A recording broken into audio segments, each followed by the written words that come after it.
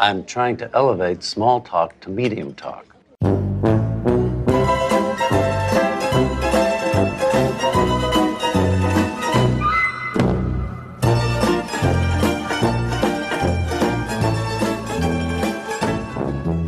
Hi, I'm Alexander Chester.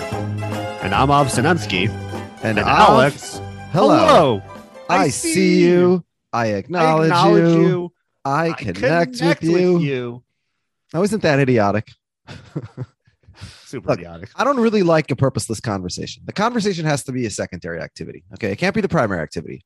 For example, you converse on a podcast. The conversation is a secondary activity, and the primary activity is selling Manscaped ball shavers. Well, not on this podcast. Yeah. On this podcast, we're only selling Anchor. We only sell the podcast host. Yes. Welcome back to Pretty Good, a Curb Your Enthusiasm podcast. We are here today to discuss season 11, episode 3, which originally aired yesterday, November 7th, 2021. Maybe it's 2 days ago by the time we post this. This podcast is going to be J to J. And actually, this podcast is going to be J to J to J to J. So why don't you tell our listeners what they're in for? J to the fourth power. Yeah, we're doing something a little bit different this week. We have decided to do a crossover episode, Mr. Peanut Butter style, with the post-show recaps Curb Your Enthusiasm podcast with our good friends Josh Wigler and Akiva Whitaker. You know Akiva? You know my friend Akiva? I think he was a guest on this podcast once, so I'm familiar with him. Okay, so you met him. And so was Josh. Josh was also a guest on this podcast. Has he been on 32 Fans? Yeah, he's been on 32 Fans. He has been on 32 Fans. Don't ask me when, but yeah, who knows? So we decided to kind of just like join forces. There's a Spite podcast, there's an original podcast. We don't know which is which. I guess they started first. We're more of the like entrenched Curb podcast. So it's like, to each their own on which is the original podcast and which is the Spite podcast. But we decided to join forces this week. So we're going to do an episode with them together. We're going to talk about season 11, episode 3, the mini bar. So you're gonna hear that in a little short while. Anything else we want to say before we jump into that? I have to say I like the intro we did on this podcast. The hello, I see you, I connect with you. I talked about this last week, how when the best lines are in the trailer kind of ruins it. Even though that was in the season trailer and the episode trailer, it was still funny when they got to it. Yeah, so it was still great. It's the Larry Jeff combo. They're so great. Their chemistry is amazing. And I still maintain, I said this when we did our like preview episode, just based on the season trailer. And then again, like, I just feel like this is something that Jeff has already been forced to do in therapy with Susie, and then like I feel like him and Larry have already done this. Like it was 2 seasons for it to have been the first time of them like doing this bit. Yeah, that's fair. So before we jump into the 4-way J, should we do a quick episode recap, because with Kevin and Josh we just sort of went all over the place. Should we give a more brief version of the sequence, the rundown of the episode that we usually give, or what do you think? I thought we were going to do that after. Well, I feel like we should set the table before we bring out the main course. Okay, that's fine.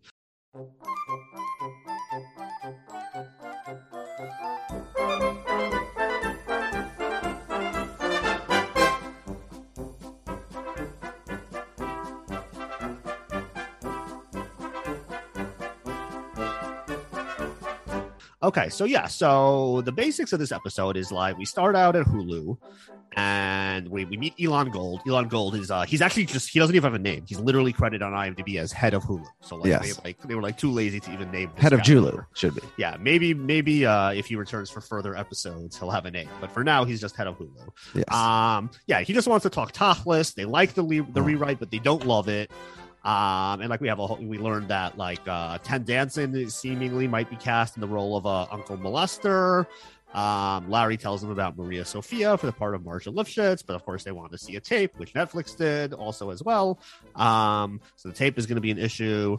And yeah, like they want to move forward with things. Welcome to Hulu, or Julu as they call it there, with Elon Gold in charge. We get a little Barry Weiss shout out. And yeah, things are off to a good start. We also get like the quick introduction of like what's going to be a recurring bit of like Larry like slams the door as he leaves. And then like they text Jeff and they're like, hey, is Larry mad at us? But like, no, it's just like an accident. Like Larry doesn't have a good gauge of closing doors. He's door deaf. Yeah, he's door deaf, as we'll learn later. So Larry goes, like, he pays a visit to Cheryl, and like he asks her if she will train Maria Sophia, because we find out that Cheryl's new gig is that she's an acting coach, and she agrees to take on the job. And again, Larry, when he leaves, he like slams the door, and like Cheryl's like, why are you slamming the door? Like, I just offered to help you. Anything else you want to add there? Well, I feel like we covered most of it with the other two. Oh, so now you're going to acknowledge that we've already recorded that. That part of the episode. We're supposed to pretend that we're not. I don't know what we're supposed to do. I don't know we're supposed to do anything. This is we're not accountable to anyone, as we've established many times. Yeah. So the crux of this episode, or at least like I feel like the main scene of the episode is this dinner party at the Greens residence, where we have Larry and we have Susie and Jeff, we have Cheryl, we have cousin Andy, we have his wife Cassie, played by Lisa Arch. And then we have a new character in the form of Harry Baskin, played by Patton Oswalt. And then, of course, we have Vince Vaughn playing Freddie Funkhauser, returning to Curb. Yeah. Now, we've met so many of Larry's business managers over the years, but it's nice to see Patton Oswalt, but there's never any reference to the previous ones. They're just gone and forgotten. He had one in New York. He had one in LA. He's always got a new guy. Yeah, he's always got a new guy. So I would say like the two main things that happen in this scene is Harry tells Larry this whole story that, I met this woman, she was out of my league, and like for some reason she gave me her number. I don't know why. She's beautiful. I'm obviously not. And like I texted her like almost immediately, which is like a rookie mistake. And I said like, hey, do you want to get drinks on Thursday? And she like immediately responded yes. So like for some reason she's into me. But then I got a little bit too aggressive and I said, how about adding some food to those drinks? And like now I haven't heard from her in days. And Larry suggests, like, why don't you say that, like, hey, by the way, I just remembered that I can't do dinner on Thursday night because I'm in a hot dog eating contest on Friday, and that'll kind of like lighten the mood, and she'll realize you're a funny guy, and like maybe that'll reset things. Yeah. Harry, played by Patton Oswalt, is a funny guy.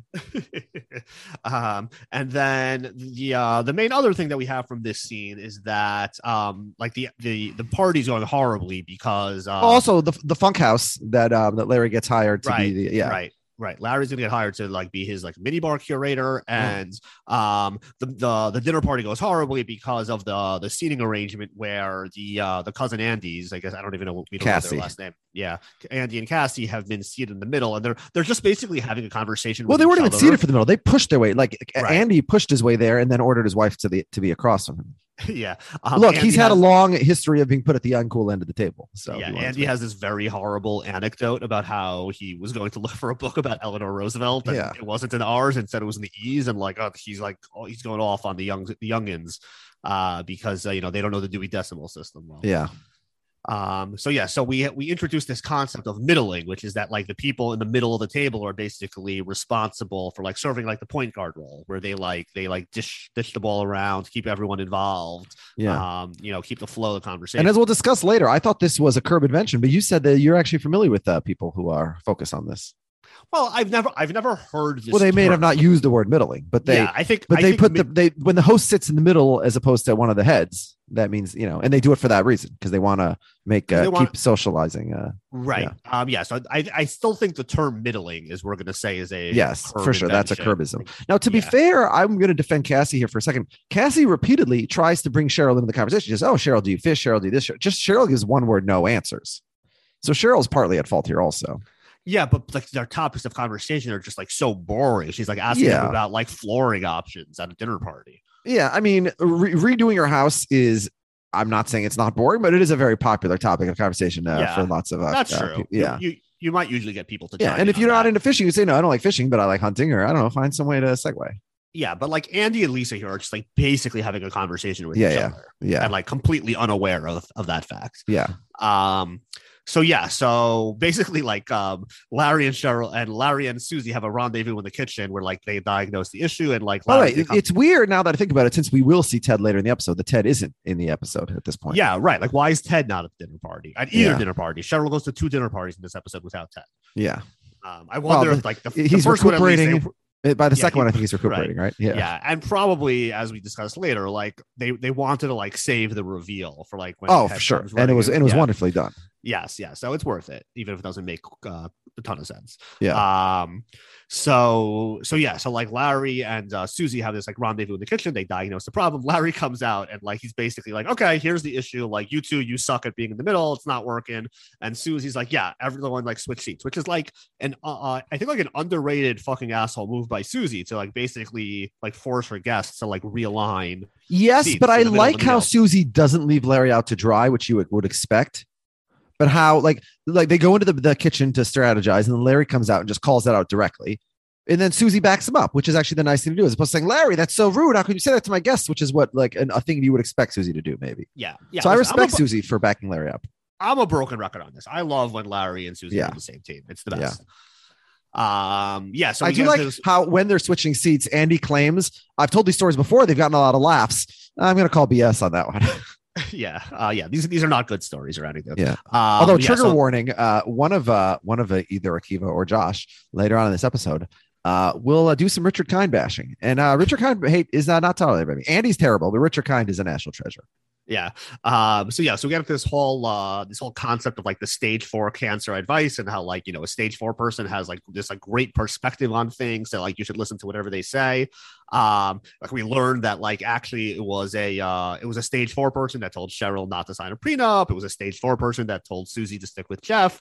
And then we get into a whole debate about like, okay, fine, stage 4 we agree, you listen to, but what about stage 4? Of course we listen to, but what about stage 3? And they're like, everyone's like all over the place. Like it ranges from like 20%, 60-40, and Jeff is like, no, stage 3 you ignore, stage 4 only. Yep. So let's we'll jump a little bit further in the episode, and we have this whole thing with Larry and Leon, where Leon's still looking for a new Mary Ferguson. He's got an awesome flyer. Do you like adventure? Do you want to travel to Asia for free? Is your name Mary Ferguson? He also wants to add, I ain't about that bullshit to the end, which Larry is just like cracking up as if like that's going to be the sell here. Yeah. I mean, it's important to let people know if you are or ain't about that bullshit. So yeah. Larry is telling him about the mini bar, for which Leon has this great idea for the tap water, which is basically an ED pill that you infuse into a beverage. It's an energy drink for your dick. Yeah. It's very risky though, because it's not exactly clear. Is it for you or for the other person? Because if it's for you, it's fine. It's for the other person. It's a criminal offense. It's date rape. Yeah. Yeah. Got to be very careful here. Yeah. Don't do the old switcheroo. Yeah. So then Andy and I think it's permitted if your partner is you're in a committed relationship and your partner is just struggling to achieve full erection, and you want him to, but he, you don't want him to feel bad about himself, so you give him the drink so that way he can succeed without knowing even why it happened. Oh, listen, if your partner is agreeable to it, you can do it. As I tell my clients all the time, it's like if everybody agrees, you could do whatever you want. Yeah. Not exactly the case in contract law, but well, in many situations, yes. It's like the issue isn't if everybody agrees. If everybody agrees, there's no controversy. Yes. If everybody always agreed, there'd be no need for lawyers. So right. Yeah. If everybody agrees, keep disagreeing. Write whatever you want on the paper if everyone agrees to it. Yeah. So they come Andy and Cassie come over to Larry. They're like, hey, do you want to go for a walk? And he's like, no, I don't like to walk. If it's purposeless, it needs to be a secondary activity. Like if I play golf, I could walk, but I'm not just walking to walk. I disagree with this take. I like taking a walk. But is the walk purely for walking purposes? Oh, I guess like I guess I probably wouldn't take a walk without another person or without earbuds playing a podcast. Yeah. No, on Shabbat, when I occasionally walk by myself without kids, without friends, without anybody, like, which is on rare occasions, and it's Shabbat, so we can't have headphones in, I feel like a psychopath because I'm stuck with my own thoughts for like a minute or two. And you definitely don't want that. Yeah. I mean, but yeah, so like, is it like, but like if you're like in a house with somebody, they're like, hey, let's go for a walk. Then like, I think the walk is the primary activity because you could have like hung out and talked in the house. Yeah. So like the walk is now the activity. So I think I'm okay with my parents were big walkers when I was a kid. Mm-hmm. I don't know. They just want to get away from their kids maybe for half an hour. Yeah. I mean, knowing their kids, I don't blame them. And then like, what it turns out is like the real reason they're there is that they're inviting Larry over because they want him to middle for their dinner party on Thursday. So now it's like, not only is like middling a thing, it's like you specifically seek out somebody to serve the role of middling. Yeah. It's like a job. So like middle.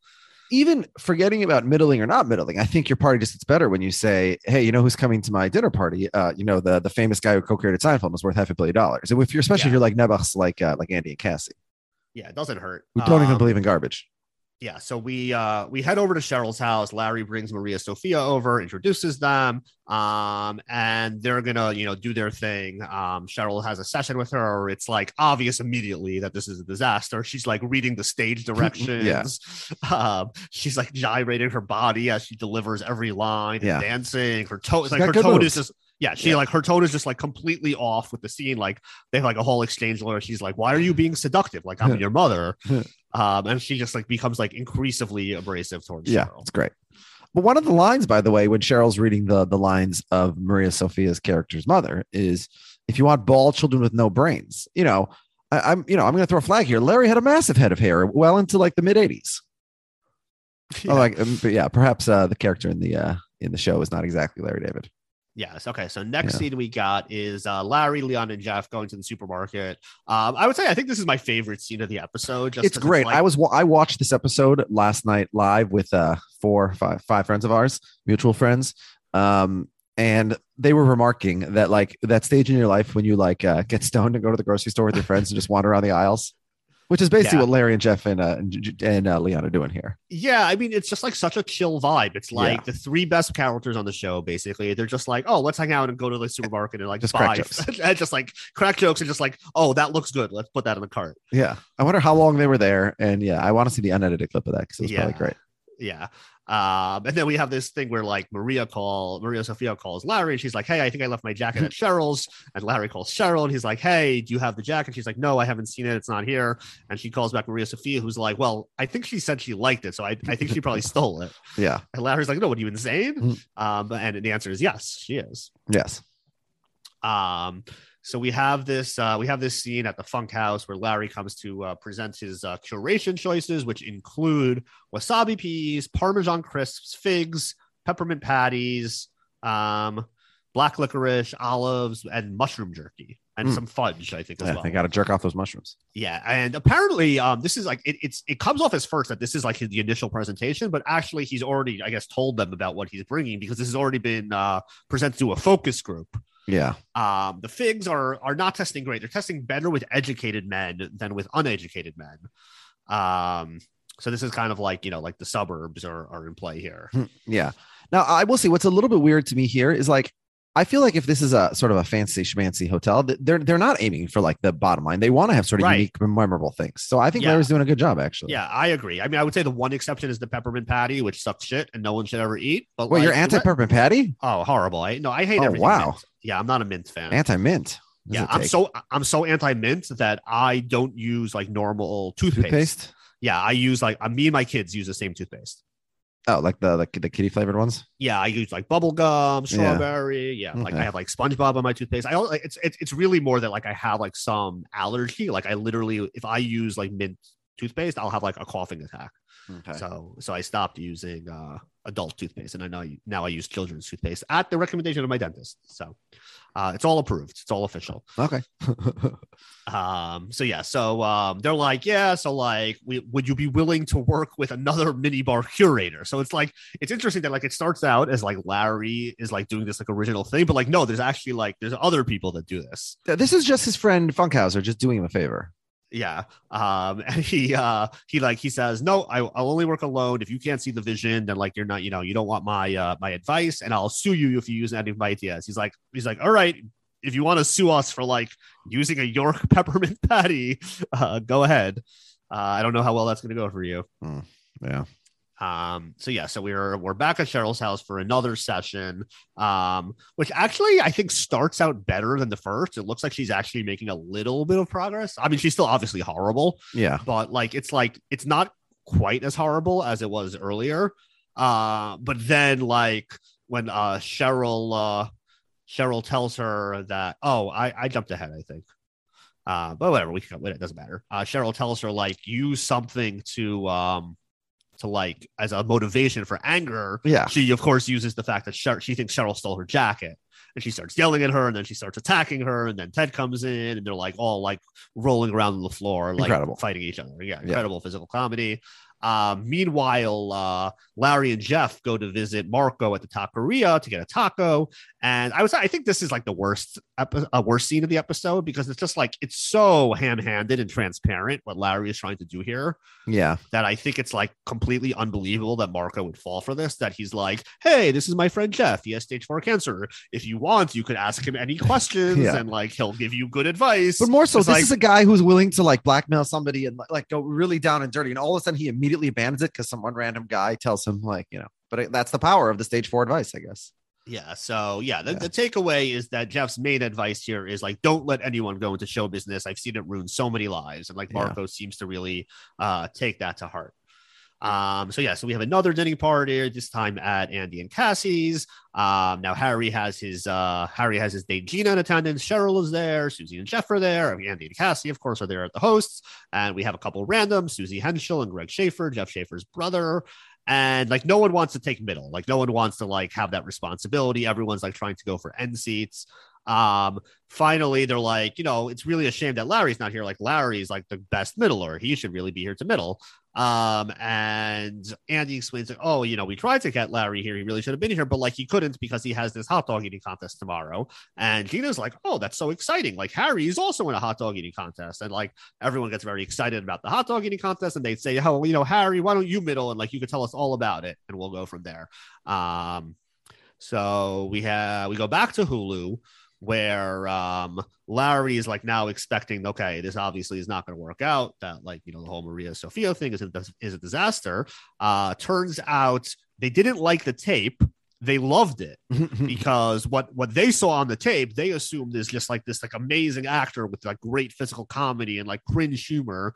And like, even as Larry is like, as they're reacting to it, is explaining, no, this wasn't acting. She's really just like crazy. She's really attacking her. She really thinks that she stole the jacket.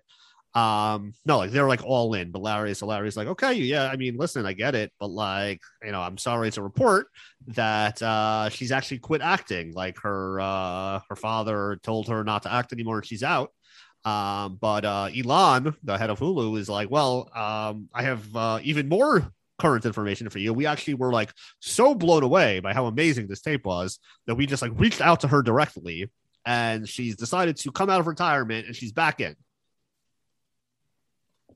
Very exciting news for Elon, but not so much for Larry and Jeff, who thought they had pulled the perfect scheme. Yeah. So then we head over to the hot dog eating contest. Andy, Cassie, and Gina in the audience. Harry and Larry, of course, on the dais competing in the competition. Mm-hmm. And Larry's very annoyed at Harry for inviting them because now they actually have to do the hot dog eating. Yeah. Harry felt he had no choice because Gina was like so excited about it. And he's like, anyway, it's your fault. Like, you reused the lie. Like, you gave it to me. Like, it was my lie. You can't go around reusing it. And Larry's like, listen, like, I figured if it works for one idiot, it would work on more idiots. And actually it did. Yeah. By the way, I just, for the sake, I don't know if we're going to have a Jared Jerome email. We haven't had one in a little while, but a Seinfeld connection. Elon says, that's the show. And I was wondering, is that a reference to George saying that to NBC? Interesting. I guess we'll have to ask Elon. Yeah, so the contest starts and the Curb theme kicks in for the first time this season. We just get like a normal Curb theme. Yeah, and it was we listen to the next segment and you'll find out if we like this episode or not. Yeah, so now we'll go to our episode with Josh and Akiva at post show recaps. We hope you enjoy that. We'll be back after that to do the Postman and maybe some other shenanigans. So without further ado, here is our joint episode, crossover episode with post show recaps after a quick word from our sponsor. When you need mealtime inspiration, it's worth shopping Kroger, where you'll find over 30,000 mouth-watering choices that excite your inner foodie. And no matter what tasty choice you make, you'll enjoy our everyday low prices, plus extra ways to save, like digital coupons worth over $600 each week. You can also save up to $1 off per gallon at the pump with fuel points. More savings and more inspiring flavors make shopping Kroger worth it every time. Kroger, fresh for everyone. Fuel restrictions apply. Yeah, that's right, everybody. It is another episode of the Curb Your Enthusiasm podcast here on Post Show Recaps, talking season 11, episode 3, The Mini Bar. I'm Josh Wigler. I see Akiva. I acknowledge Akiva. I connect with Akiva. Akiva, how are you? I'm great. We're like the two middle people at a dinner party. Very clearly. Would you consider yourself a middler? You're like a middle person? I think I am, if it's arrogant to say, but like, yeah, it I is. think Like, I'm it's kind of good in the middle. uncouth, but like, that's sort of like the lot that we drew as middlers. Like, we have to like be the ones who are willing to self-identify. If I'm at like some sort of dinner shindig and there's like someone who's like left out, then I'll like always try and get them involved. Although sometimes I found they don't really want to be involved, but I always feel bad for them. Yeah. How many dinner parties are you throwing these days? Not many, but also like really we do Shabbat dinner every Friday night, and like that a lot of times if you have guests, like that really turns into its own dinner party. Is there a lot of like table dynamics you're taking under consideration? It's like, funny, is it assigned seating, or are you like are you pushing past Larry? At my mom's house, it's assigned seating. She's like, like at our house, no. But when you have kids, they're very into who they sit next to. They want to sit next to their mom or a certain person. So they're pretty strict about that stuff. Yeah. Well, speaking of table arrangements, we are not alone. We've got two guests with us this week on the Curb podcast. Why don't you set this up, Keeve? Who did we invite over for dinner this week? Yeah. So this is like, I don't know. It's like I don't know how you'd say it. Like it's the most ambitious crossover of all time. It's like when the Flintstones met the Jetsons. That's really what it is. Yeah, that's what it is. Yeah. So which ones are we? Pretty. I feel like we're the Flintstones because we're the only ones on the call right now. We're the Flintstones for sure. Yeah. You want to be Flintstones? Who like? Are you Fred or are you Barney? Well, I'm not. I don't. I guess I don't have like a strong preference. But if we were the Jetsons, I think I'd want to be Rosie the robot because I'd want to be a robot. Okay, that's like the only character. Is there a dog I've got in the Jetsons? I haven't seen the Jetsons. Yeah, I'll be Astro. You could be Rosie the robot. Then. Okay, cool. All right, so we've claimed Jetsons, and who are we bringing in as the Flintstones? All right, so from a real Curb podcast, the pretty good podcast. It is Alex Chester and Av Sinensky. Two real Curb podcasters coming to school us on this week's episode. All right, coming in for the all-you-can-eat hot dog competition, Chester and Av. We just had to come here in person because otherwise we would have missed the disappointment on your face. Yeah. It's a good thing, Chester, that podcasting is an audio medium. Yes. I like normally our podcast is J to J and yours is J to J. So I guess tonight we are J to J to J to J. Yeah, we're like 4 J's. Yeah. And we picked the right episode for that, I think. Definitely. Because like we can, like all 4 of us can say Julu, like that's okay. Like we can do that. You out there listening might not be able. You might not be able to say. A lot of them probably can, but some of them can't. But some of you can't do that. Some of you are not allowed to do that. Is it illegal for me to ask if anyone else in here is Jewish? Yeah, I think we're in a safe space. I think everyone here is okay with that. I don't know how familiar you are with Elon Gold, Josh, who plays the head of Hulu. No, not at all. But I like he is very like if you need like a comic for like a Jewish school, he's your first call. If you need like he is. Yeah, I've heard him. Comic. I've heard him at Jewish as like the guest at events at least 6 times in my life. Yeah. He is. That is his whole job. It's like him and it's him and Modi. They're the him and Modi. Yeah, there's another guy Modi who does like the Comedy Cellar a lot. Is a little bit more like. So was that like an in joke when Larry's like, is he a stand up? Like, is this his shtick? Yeah, he is a stand up. Yeah. But he was doing like Borscht Belt comedy in this one. And we need to ask him, and perhaps we will on our podcast. How much of what so for example, he named Barry Weiss.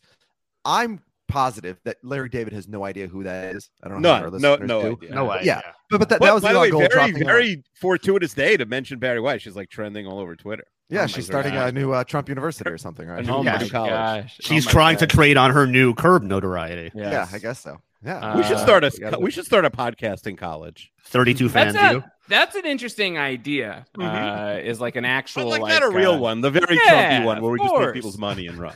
Right. Yeah, it's called patreon.com/post show recaps. Is that what you do? Is that just a podcasting college? Well, we're trying out some courses.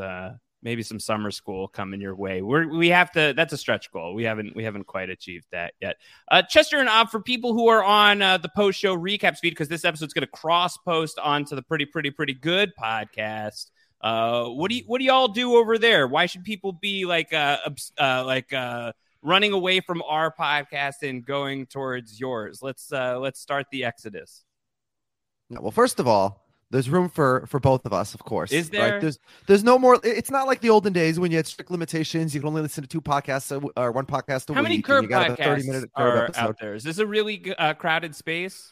I'm aware of 4 in total, 2 of which are ours. Bill Simmons and House do one for The Ringer. Wait, and then who's that? Bill Simmons. Yeah, I don't know. He's some guy. And then there's that other one. Remember, Av, that wanted to do a crossover with us? Yeah, there's like a podcast called The Curbcast that's also covering the season. I haven't seen anybody else. So I think it's just the 4 of us for Jeff now. Garth said he was going to start one, but he hasn't done it yet. Keith, no one else has contacted us to do the crossover. Yeah, nobody's like, do you want to do a crossover? Jeff Garlin used to have a podcast, and it was just like him interviewing people in front of a live audience, and he always seemed very mean. And then it's not. Yes. Yeah, it's a good idea for a podcast. Maybe Terminal 4 Wisdom would be good. Oh no. Yeah. So we've been covering Curb since the beginning of 2020. We covered the first 8 seasons, and then we decided to jump ahead to season 11 since it would seem silly to not cover a new season of Curb while it was airing. We've also done a bunch of bonus episodes, including we did a Curb Brant Steele with the great Mike Bloom, and covered some other Larry David projects. So if you're a Curb fan and you want to catch up on our back catalog, there's about 85 to 90 episodes of there for you to listen to. Are you going to go back to the seasons that you haven't covered yet? Yeah, after we finish 11, we're going to go back and do 9 and 10, and then we'll see. Like no break. Like 11 will wrap, and you'll just go back in time. Maybe we'll do a bonus episode or 2 in between to bridge the gap. But we're gonna ride no that weeks wave. off. No weeks off. We have. If they don't hurry, season 12 in 2025 will be out. It's possible. You never know. We're gonna have to have a lot of bonus episodes between. Where do people find the podcast? Give the shout. Give the plug. Yeah, so we're on every podcast platform, Apple, Spotify, Pocket Cast, all the rest. We're called Pretty Good. You can email us at curbpostman@gmail.com if you have any questions or comments on this episode, next episode, past episodes. Larry David was technically on the podcast, right? Yeah, technically. We did an episode with Jeff Schaefer, the showrunner, for season 7, episode 10, the finale on the Seinfeld reunion. And while we were talking to Jeff, Larry popped his head in, so that was super fun. That's amazing. We do not have that pedigree yet, but we're looking for it. If we're lucky, we'll get for all we know, Larry might poke his head into Keith's background, but Akiva has camera off, so you could say, Akiva, that you've got LD in there. Larry's there right now. Yeah. We have no way of knowing. This is the Mini Bar, episode 3, season 11. I guess I was the one. I was high on the 5-foot fence. I was low on Angel Muffin. Where are we going? I think I would put this like a scooch above the 5-foot fence. I thought this was Bounce Back. Yeah. Wait, so you have this as the second best? No, I think this is my favorite of the season. Yeah, I agree. This is the best of the season. My favorite of the season. Yeah. I laughed out loud. I LOL'd multiple times, which I did not do last week. LOL, Larry. LOL, Kiwi. LOL. Chester, this thumbs up, thumbs down. Where are we at? Also, just like for the post-show recaps, people like overall takes on the season so far as the Curb historians. So I'm kind of with you on the first 2 episodes. I thought the first episode was solid. I enjoyed myself. Some of that was just like, hey, it's awesome that there's new Curb on TV, and like I'm just like ecstatic. I was just like dancing to the Curb theme song when it came on for the first time. Last episode, I thought was pretty horrible. We actually, with our cumulative score with the audience, kind of like the same thing that you and Mike do on Down the Hatch, we actually had it ranked as the worst episode of Curb ever. Yeah, that's where the numbers came in. I absolutely love this episode. I'm not going to say this is like top 5 or top 10 all time, but like I was laughing out loud from beginning to end. I thought there was tons of iconic stuff in this episode. Just basically, I thought this episode worked from beginning to end. So I'm super high on this episode. I'm really pumped to be here to talk about it. Chester, was Angel Muffin the worst episode of Curb, you think? Well, it wasn't my ranking worst. You're just reading the data. Yeah, exactly. I had Angel Muffin as the 5th worst episode on my personal list. Although, remember, we haven't ranked seasons 9 and 10 yet. So out of the 84 it wasn't episodes, aggressively bad though. It was just nothing. I think like there are episodes that are Curb is never worse. aggressively bad. Like Yeah, but I'm saying It wasn't good. It was too long. It needed to be edited. And then, but I also had the 5 Foot Fence as a bottom 10 all-time episode. So it's tremendous bounce back here. Look, much like, sports Hall of Fames, you got to give it 5 years. I think you got to give an episode of Curb, like a bottle of wine. You got to let it breathe. But this is definitely a very, very good episode. A top quarter, I'd say, a top quintile at lowest. What was it for you, Akiva, that bounced this one back? Like, did it feel like it had like sort of like clarity of focus? Was it just that the jokes were popping? Yeah, I thought that it was just 2 setup episodes in a row. We thought it'd be 1 setup and then boom. It wasn't that at all. This episode really tied things together, moved the plot along, made me realize like, oh, we're probably going to go to 6 different streaming sites and other places for the show during the season. We got. I won the streaming draft, by the way, by taking Disney. You picked Hulu. I picked Disney with the idea that like Disney's going to take Disney Plus, Disney's taking Hulu. I feel like Disney too big to fail. Yeah, that was a great pick. I do think usually comedy does not work in 2, so I do think we'll see at least one more place. I think HBO is still a good stopover. HBO's got to be the next. Yeah. It could be like I think gotta finish there now. A junky streaming site, could be next, like Tubi, Vudu, some Funkhauser Vision or something. Crackle, yeah. They're just going to be playing on like they're going to have Maria Sophia is going to do like the welcome video at the new Funkhauser Hotel. Like that's how far this will fall. Maybe it'll be the entertainment for the new hotel. Right. Like that's what it'll just be like hotel only. Yeah. That would be funny. Yeah. Like our show is live on Marriott Vision and that's it. Punk Vision. Yeah. I thought Maria Sophia was really great in this episode. Yeah. That was a really funny scene.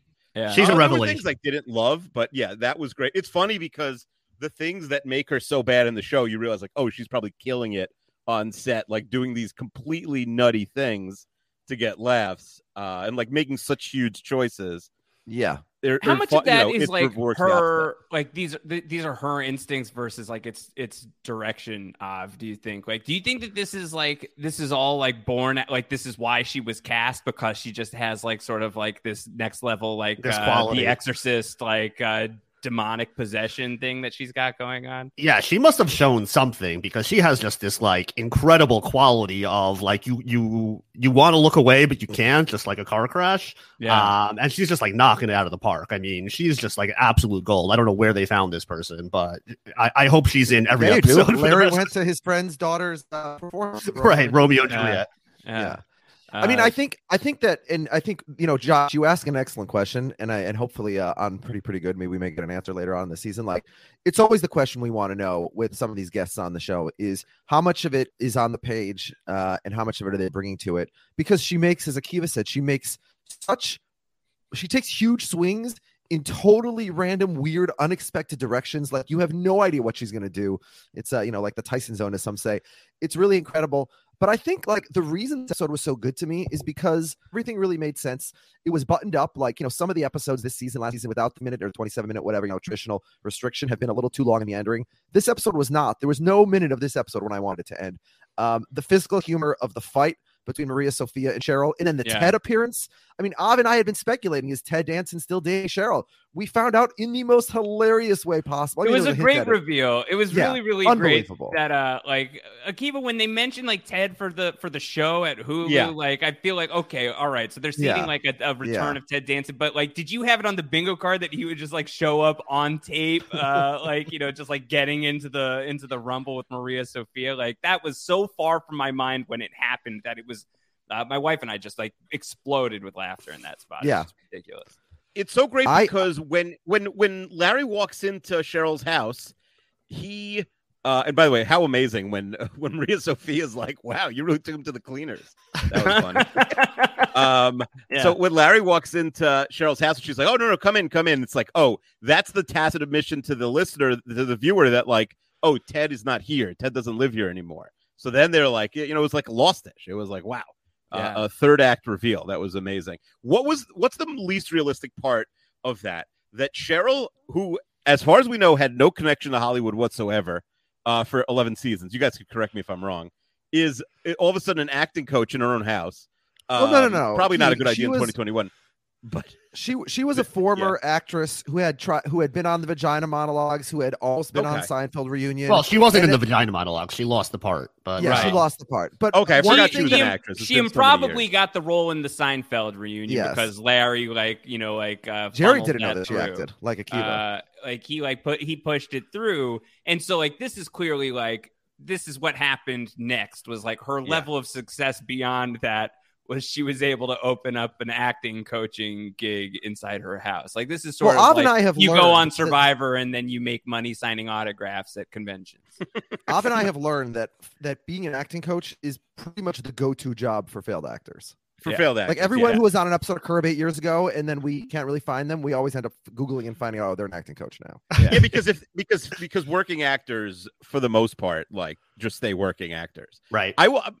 Why? I know this is getting ahead, but we could also ask ourselves, Cheryl sending that full tape in, without any explanation, without any editing to Hulu of the fight, where she's being assaulted. This is what it is. Did Maria Sophia send this in? Did she I want to believe it was Danson. I want to believe that Ted was so taken by the whole experience, just or totally maybe he's delighted. trying to screw over Larry by sending this in. No, that was that's what I think. Yeah. I think Cheryl's pissed at Larry for sending this maniac to her house, and she's like, "I'm going to fuck you over and screw your show."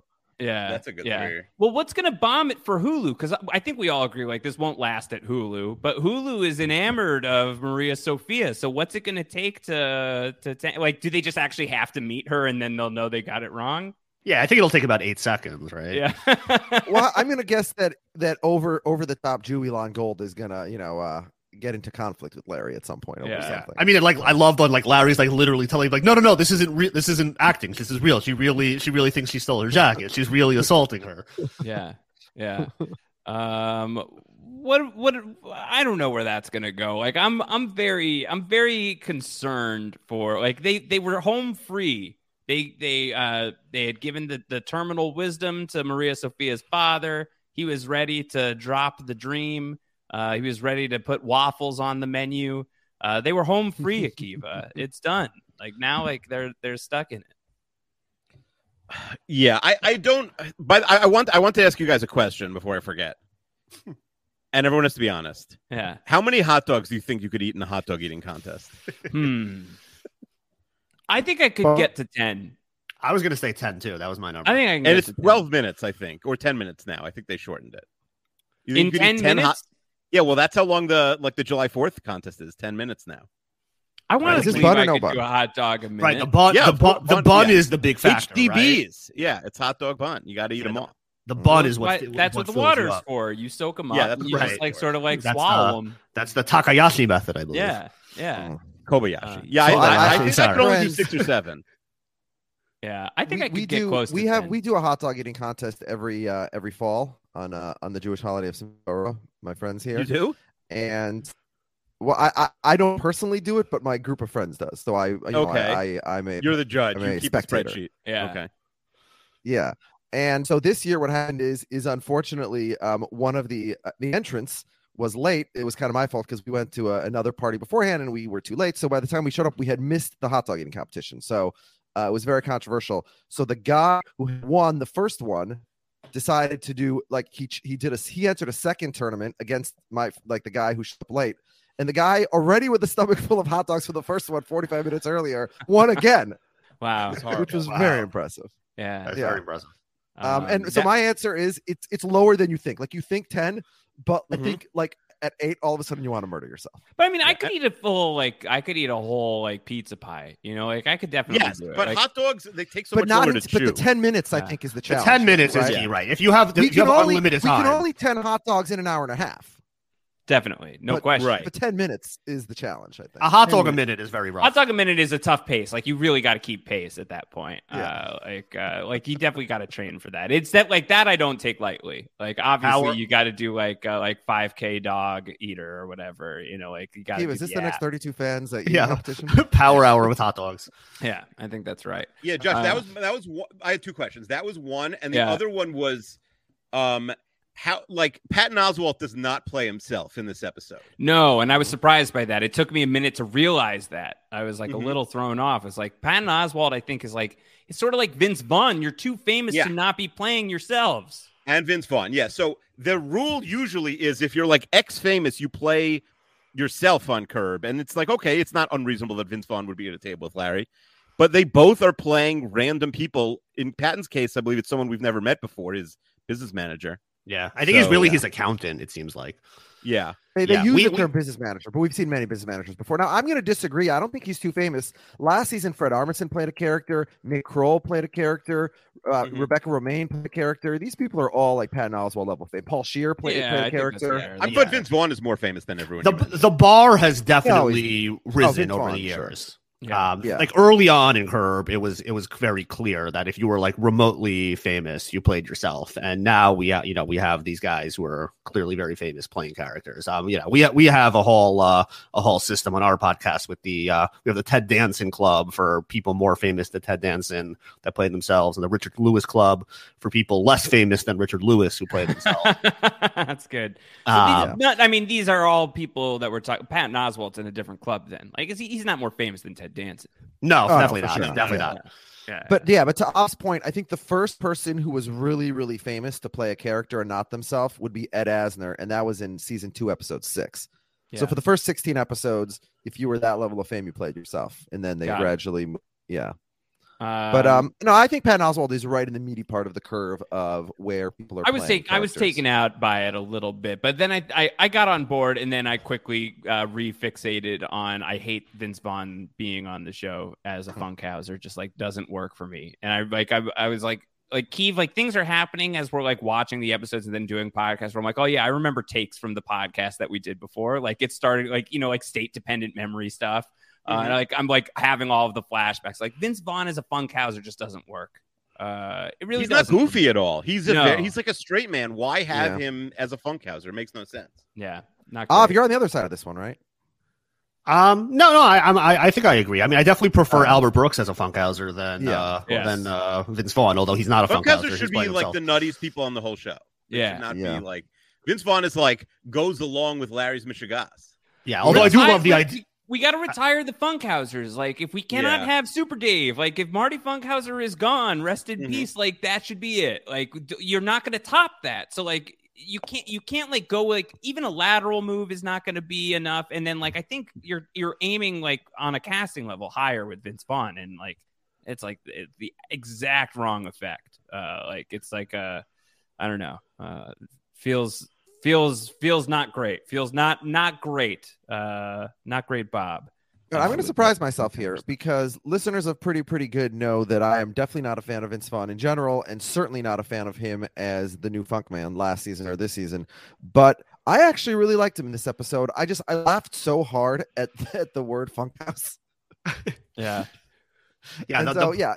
He wouldn't be my first choice, but I thought he did a fun job in this episode. Yeah, the branding there is a little tricky. I mean, people might show up and expect like this is like some sort of like James Brown like music club, but yeah, but I guess you got to roll with that.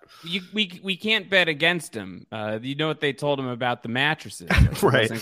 Go through, but like we're foolish if we bet against any Funkhauser, probably. Yeah, and I'll say that one of the things that I really loved about this episode is the whole like Larry being tasked with the job of creating the mini bar for the Funkhouse is like exactly the right level of stakes. Yeah, talk me through that. How did you feel about Larry's whole protocol, his process for the mini bar? Is this an ideal job? Do you want to like stock a mini bar? It does seem kind of fun. Yeah, I would love this job. It's creative, right? If somebody would pay me money to go to the supermarket and buy snacks and just present them and defend why they're good snacks, and I'll say, like, I'm Team Larry here. Like, I would rather you swing for the fences on a mini bar. Like, if I open a mini bar, I don't want to see M&Ms in there. Like, I could get M&Ms anywhere. Two kinds of olives in the mini bar. Yeah, I don't know if you need two types of olives, but like, give me the figs, give me the Parmesan. No figs. He lost the job on the figs. I am approval. Fully on your side on that, Keeve. Like, and I'm not even like I can do a fig. Like figs got their time and place. They could be delicious, but they don't belong in the mini bar. No, wasabi cheese. I understand trying. Yeah, when I open a mini bar, I want to see something interesting. Yeah. Oh, okay. So I'm very much the opposite. I despise mini bars in general, and I've actually noticed in the last few years that mini bars seem to be kind of over. Most hotels I've stayed at now just have the empty mini fridge where you can put your own stuff, which to me is 1,000 times better. I'd much rather have the space for my own choices of food rather than pay exorbitant rates for food I don't really want. And it's even worse. Remember, like back in the day, where like they were each sort of digitally, like if you moved it even a slight centimeter, you get charged for it. Yeah, that was $11 for me. I've pulled a move where I've taken stuff from the minibar and then gone to like the local Walgreens and replenished it. Yeah. Okay. It's electronics. That probably I got in major trouble once for removing all of the contents of a mini bar and then using it. I was on like a work trip. It was like a comic book convention that I was covering, and like a bunch of friends of mine and myself, like we just like used the mini bar for the beers for the weekend. Right. And like we got charged so much money. Yeah, the key is you just have to tell them that you're kosher. If you say you're kosher, they can't do anything to you. Yeah, that's a good point. They can't even ask. I spent like almost a month in a hotel this summer, and imagine the sadness of like, and they didn't have the mini bar. I think as Alex said, they're getting rid of it. And like, they're so tapped for space. Like, first of all, give you the fridge, and like, why spend room on like this thing that nobody really wants? You can get your own food if you really want to spend a ton of money on food. Like, just order room service. Like, imagine the sadness of coming back every day for like a month and looking at like the same 4 food items but not eating them every single time. It's like that's like hard. The Lay's potato chips just like taunting you for weeks at a time. It would be so sad. Yeah. But now what they do is they put the bottle of water on like the counter, which is like $5 if you open it. No. Honestly, Chester, that gets me a lot. Like I open, I'm like, shit. Oh no, I did it. I shouldn't have done it. I think it's sometimes they're free. It's never clear, honestly. It's not, they're and that's a problem. Free, yeah. That's a problem. No, they'll then like to often clarify it. What are you going to call downstairs? Like I don't want to talk to a person. No, there's usually a tag that says something like, if you're a silver elite status, then enjoy this complimentary bottle of water. And it's like, oh wow, so if I stay in your hotel 27 more times, I'll get a $2 bottle of water. What a win. Yeah. Chester, do you rock the middle? Can people put you in the middle? Is it a good spot for you at the table? I think I do okay in the middle. It's not my first choice. My first choice is to be in the opposite of the host. Like the host generally sits at the head, so I want to be on the second head. Okay. Because like you get more space. I like space. Oh, I thought you were gonna say you get more respect, which I think is also true. Like you're putting at like either one of the heads of the table, and suddenly I feel like your profile has risen. Right, that's true. The risk is you can get like boxed in with undesirables. Yes. Like if the 2 people next to you are not people that you want, then like the meal is ruined. Yeah. The corner spots are tricky. The corner spots are really, really scary. Now, prior to this episode, I've never heard of the concept of the middle. Like usually it's the 2 heads that are sort of the most important primary positions for leading the socializing. So I thought it was sort of strange that they decided that the middle, nobody ever wants a middle. As I've just said, you have the least space, and a car, no one wants the middle. You got arms rest issues on both sides.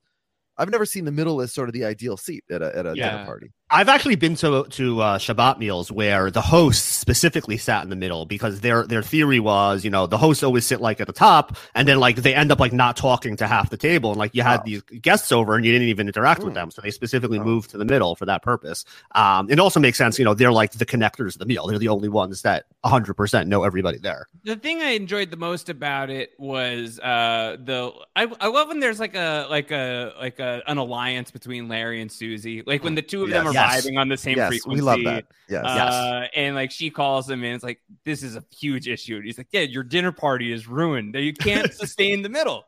And like I love like, can you fix this? He's like, yeah, of course. And his solution wasn't even like especially creative. It was literally just like, you 2 cannot hold the middle. He fired them. He fired them. Yeah.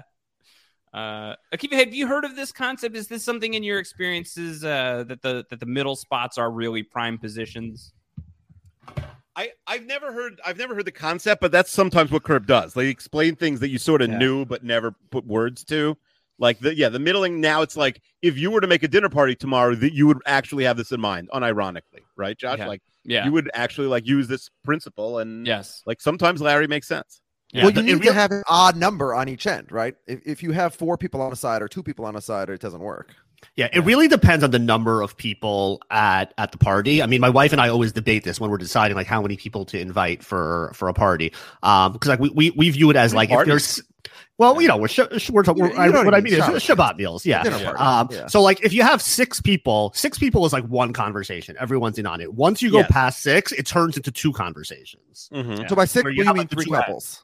Right, 3 couples. So you're a three couple person. Well, it's like, aren't in a couple. When you're cooking, you want to try to pack in as many as you want, but then it's the. Well, this question is really only relevant when we're going like plus 4 people. I guess is there like there's got to be like the middle person to an extent in a 5, but I guess that's the head. So like you're really looking at like the 6 is where the questions about the middle begin. Yeah, can we talk about 2 people on the ends, right? Yeah. Can we talk about the guest list at this dinner party? Yes, because it doesn't make any sense. Like the Greens are hosting a dinner party, so like the people they choose to invite are Larry David, his ex-wife Cheryl, Larry's cousin Andy, and his wife, who everybody hates every time we see them, and then some new guy Harry, who I guess is their accountant, and who else is anyone else there? And Freddie Funkhauser. Yeah. Freddie Funkhauser. That's this group. This doesn't make any sense. Well, let's go to the next dinner party. The next dinner party is even crazier. Yeah, so that's being hosted by cousin Andy and Cassie, right? Yeah, and now there's a new couple who we've never seen before. So their cousin's business manager's girlfriend gets an invite to this dinner party. Yeah, so that's Greg Schaefer. That's the aforementioned Jeff Schaefer. That's his brother. That's cool. That's fun. Yeah, and so I guess he put his brother on the show. And then has he been on the show before, or this is the first time? No. This is his. And then the wife is played by Susie Henschel. Sounds like another member of the tribe. I couldn't tell from Googling if she is Greg's real life partner or not. I don't think. I'm not supposed to ask. Yeah. I don't think so. I tried to find that out. I couldn't find any evidence of that. She's a writer, not an actress, so she might just be another friend situation. Yeah. But that also. But there's no explanation of what they're doing there. That would make some sense to me too, in terms of like COVID protocol filming. Of like just bring people that we know are safe and are like in the that's right. True. Just fill it out. They're non-speaking roles. Like it'll be easy. Is Larry basically Jeff's only client? Like we rarely see Jeff. Yeah, I mean, I've kind of gotten that sense for a while. I don't know. The historians are there other clients? He almost signed Ricky Gervais, but that didn't work out. Yeah. There might be a couple others. He would sign Clive Owen. Same situation. Oh yeah, Clive almost Owen. signed Ben Affleck. Same situation. Every time he has another possible client, Larry basically ruins it. Larry doesn't let him have a second client. Which I always argue just like adds further like interesting angle to like the whole like Susie Larry dynamic. That like this is like Larry's like literally your only source of income, and like the way that Susie treats Larry just like takes on a whole next level. It is wild. Yeah. Imagine if like your significant other, Josh, like you had a boss. Yeah. Imagine if like every time, let's say Rob was your boss for the purposes of this, like back in the day or something. Like every time your wife saw him, she berated him to the point of like just insanity. Yeah. You'd be like we can't eat tomorrow. We can't go over. Right. Like there's like literally an unlimited number of like managers in Hollywood that will take Larry David's business, right?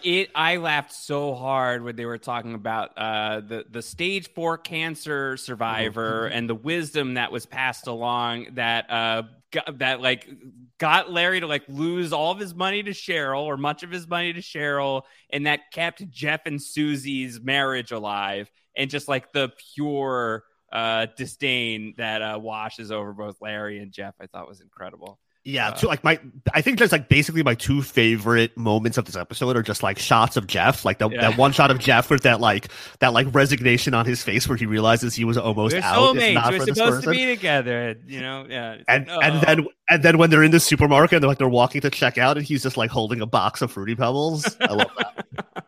Yeah, really, really good. Give us some bells and whistles from the pretty good podcast. What would you do right now if this was if you had the full wheel over the show? Let's turn the wheel over to you. Walk us through things that we have not yet done on the podcast. We haven't discussed yet whether or not Goebbels is the GOAT. Oh no. I think that's probably that's probably that's probably a no. I think that's probably like a 0 to 4 vote. Larry even knowing the word goat, like he's the goat, like is so. This is Larry never knows the cool lingo. Yeah. How many 7-year-olds? How many of our parents have ever, would be familiar with the term goat or would use the term goat?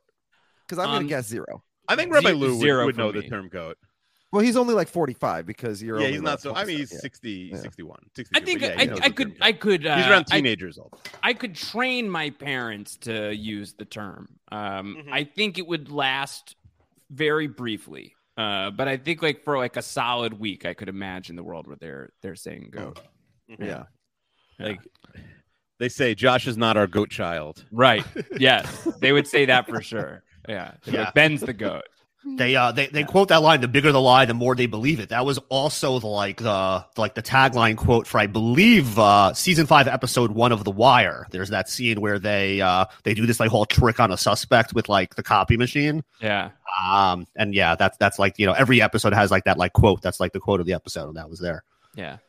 I mean, it worked for a time. I mean, like they the idea at least seemed like a good one, but then it did get them stuck in the hot dog eating competition world, which I'd be happy to see more of. I think I wouldn't mind like now having a storyline where Larry is like a champion hot dog eater. We're never going to find out who won, how many hot dogs he ate. That's not totally like again. It's done, but like I would love to see it, Akiva. Yeah. Like I'd be very deleted fine scene if, maybe yeah. HBO on YouTube. Yeah.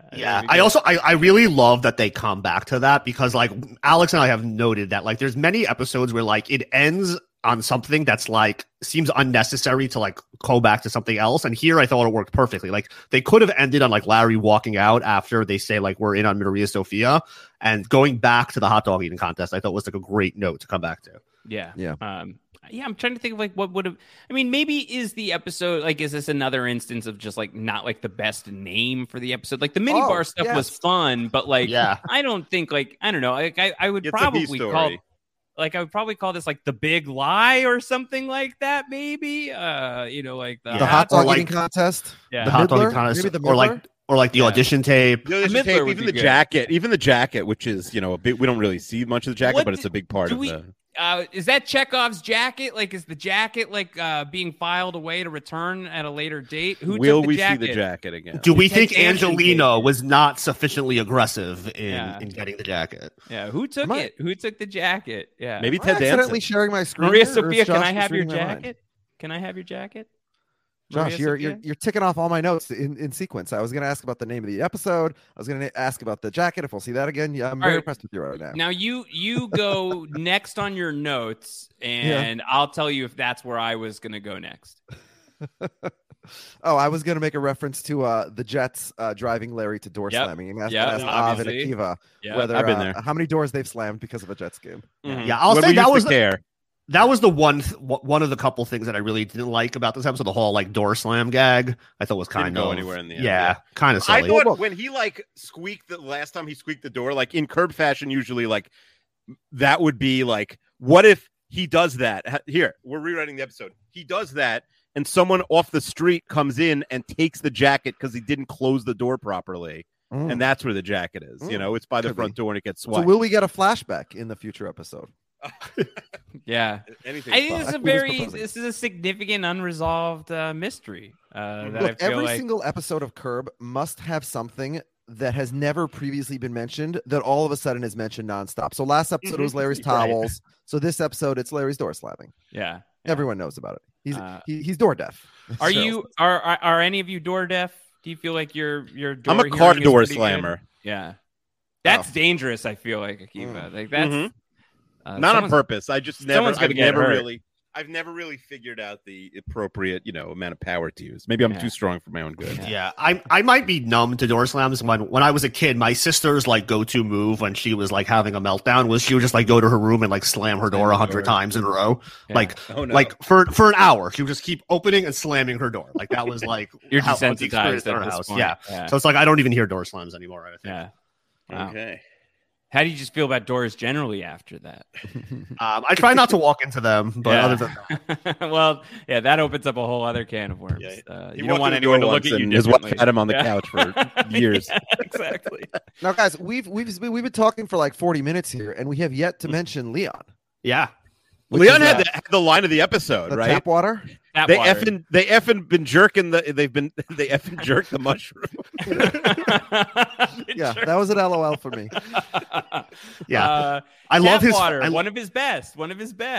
Yeah, the tap water is a great idea. The flyer is also great, where like it has 3 questions, and the third question is your name Mary Ferguson? Like you want to lead with is your name Mary Ferguson?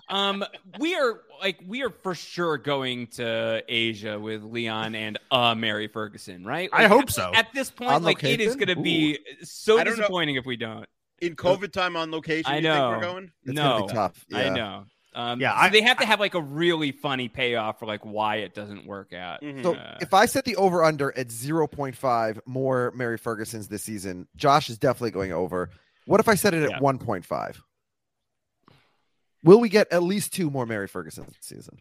I think so, right, Josh? I mean, Mary's because I like Leon's in every episode. He's not like Ted Danson, you know. So like, I think even in this episode, like they did something smart, which is they got Garland and Leon to go shopping with him, which didn't really make sense, but it makes sense in terms of comedy. Like, just let the A-team roll through a supermarket and have fun for a few minutes. Yeah, I mean, I think that the Mary Ferguson stuff is clearly the Leon story. So I think that like. I think maybe I can imagine like third time's the charm. And so like the third Mary Ferguson could take. But at the very least, like we are going to be hearing about, we're going to hear the words Mary Ferguson in every episode of this season. Like that's not a question for me. But whether we're going to have more than one, I think I would take under. I think there's going to be one more Mary Ferguson is going to be my take. What about you, Keith? Yeah. What do you think? I think I'd go over, but you know, I wouldn't bet Larry's guest house on it. Sort of like speed dating, like another speed dating round, and so there's like montage, like a cavalcade of Mary Fergusons, like that. I'm not counting, but like as far as like flesh and blood, 3-dimensional Mary Ferguson characters. One more. We'll do. What about somebody changes their name to Mary Ferguson? I think that happened once with like that seems like the easy fix here. Just like find someone you like and then just have that easy to change your name. Emily, my wife, had a take that she thinks that by the end of this, the part of Mary Ferguson will be played by Maria Sophia, and that she will wind up going to Asia with Leon. That's the part of a lifetime. Interesting. I like that. That's a good one. We got to track that now. Yeah. Yeah, I mean, Jeff Schaffer in an interview before the season, like described this episode as like this season as like a puzzle within a puzzle within a puzzle. So it's like I feel like nothing is off limits in this season. Nothing is safe. No one is safe. I think, by the way, that's also a reason why this episode was so good, because there was a bunch of stuff in the first 2 episodes that didn't make sense to us that started to get connected. So, for example, one of Av and my big questions in episode 1 is like, why the hell are they at Netflix instead of HBO? Why would HBO even allow that? Now we see it's because they're going to go through each one and they're sort of like trashing each one out the door. Do you think Hulu had to approve like, hey, we're going to go to Netflix. When that fails, in our moment of desperation, we're coming to you. And Hulu was like, fine. I don't think they need permission. Because I don't think Apple TV would allow it or Disney Plus would allow it being second after Netflix. Like the I mean, if Disney has a good sense of humor about themselves, they're like, oh yeah, I mean, like Netflix before Hulu. There's no downside to getting free advertising on HBO Max. Yeah, I mean, I think Hulu knows they're not Netflix. Yeah, but I even think like Disney, from like the top down, like even like, oh yeah, well, Hulu's only got like 5 more years at most, so like we can make a joke out of that. But here's another example. So in the first 2 episodes, we have the extremely diverse group of network assistants at Netflix. Yes. And there's never a reference to it, and it's just sort of hanging out there like a big matzo ball. And we're like, how come Larry hasn't made it a comment here? It's obviously put his foot in the mouth or something. Yeah, so, right. And so now in this episode, we got a little bit of that with the pronoun thing, and then with the Jewish thing, and so again, I just think like we're starting to see like. They've left us little breadcrumbs in the first couple of episodes, and maybe we were, in hindsight, maybe we were judging them a little bit harshly, and maybe when Av and I do our rewatch of season 11 in 2026, we'll be a little bit higher on those first 2 episodes. Yeah. Although they do a very nice misdirect, I thought, where Larry assumes diversity and is wrong. Mm-hmm. Right. Yes. Right. Yeah. I don't think he would have done that before. But Larry says, "Get the fuck out of here!" When they say they're not supposed to do something, Larry doesn't care. Right? Yeah, but that's his place to say about Jews, right? He's like, yeah, it's fine. Oh, it's because he says that about Jews. Yeah, that's true. Mm-hmm. What is your guys' take on the hot dog eating? Akiva, I have very good hearing when it comes to you whispering about me on the podcast. What is your guys' take on the hot dog eating contest as an idea? Like Larry gives it to Patton Oswalt, to Harry, as the way as the thing to text the girl. Oh, as a dater, yeah. Well, I thought it was a good joke, and then like it's not received that way. And I think for me in that moment, like then I would have to explain the joke, and like I wouldn't commit to the lie. I would explain the joke, and I think that like the fact that I have to explain that I wasn't being serious, like kind of like tells me like where we're at in the situation. Like I think usually you'd get like, oh, that's funny, and then like you could text a picture of hot dogs or be like, hey, I had 12 after. You're not usually going to get like, can I come with? No. I don't think you can send the pictures of the hot dogs and expect a favorable reaction. I think, I think again, he's getting greedy with if he's now sending the hot dog pictures. Anybody who's even 1% interested, if you're on like Hinge or whatever, and this comes up, you're getting a response back about like that is a good idea. I don't know comedically, but like that is a conversation starter. You know, if you're in the middle, you're talking about the hot dog eating contest. You're getting definitely for sure. I was a bit confused in terms of like how they end up at this dinner party, because like the whole idea is we're going to go for drinks. She's in. Then he says dinner and she ghosts him for 2 days. Then he's like, oh, well, just kidding about dinner because I have the hot dog eating contest the next day. Oh, yeah. So why do they end up at a dinner party that night? Yeah. The night. Yeah, that's a good point. I didn't know he was a big celebrity who does hot dog eating contest. Now she's in. Yeah. Now she's hooked. Maybe she hates watching people eat, and she knows he's not going to eat because he's saving himself for the hot dog. But she really wants to go to the competition, so she must not be. Yes. I guess that's true. Yeah, that's a flaw in my logic. She's going to watch him eat. Yeah. What else from the episode? What haven't we hit? Probably a lot. Leon stole a dog. Wait, Leon stole a dog? I missed that. Well, he says he kept the dog for 6 years. So, but that implies he returned it after 6 years? Yeah, I don't know. He says he found the dog and he kept it because he liked it. And then like he would see the signs referring to the dog that he was currently in possession of, and he would just like laugh at it and keep it. I want to be really respectful here, especially coming off of the heels of the Angel Muffin episode. So I don't want to get Dylan O'Brien mad at me, but like we're still putting the poster up at year 6. Right. It's also a very risky, like stealing a dog in the neighborhood in which you live is kind of like, trying to commit in-person voter fraud in your own neighborhood. Like you're risking that you're going to be caught by the person putting up the very sign that you're walking past with that dog. It's a bad strategy. Yeah. I guess you can just immediately say, oh, I just found it. I was walking over to return it. Yeah. Leon doesn't necessarily always think things through. Yeah. But it works out for him for the most part. So for the most part.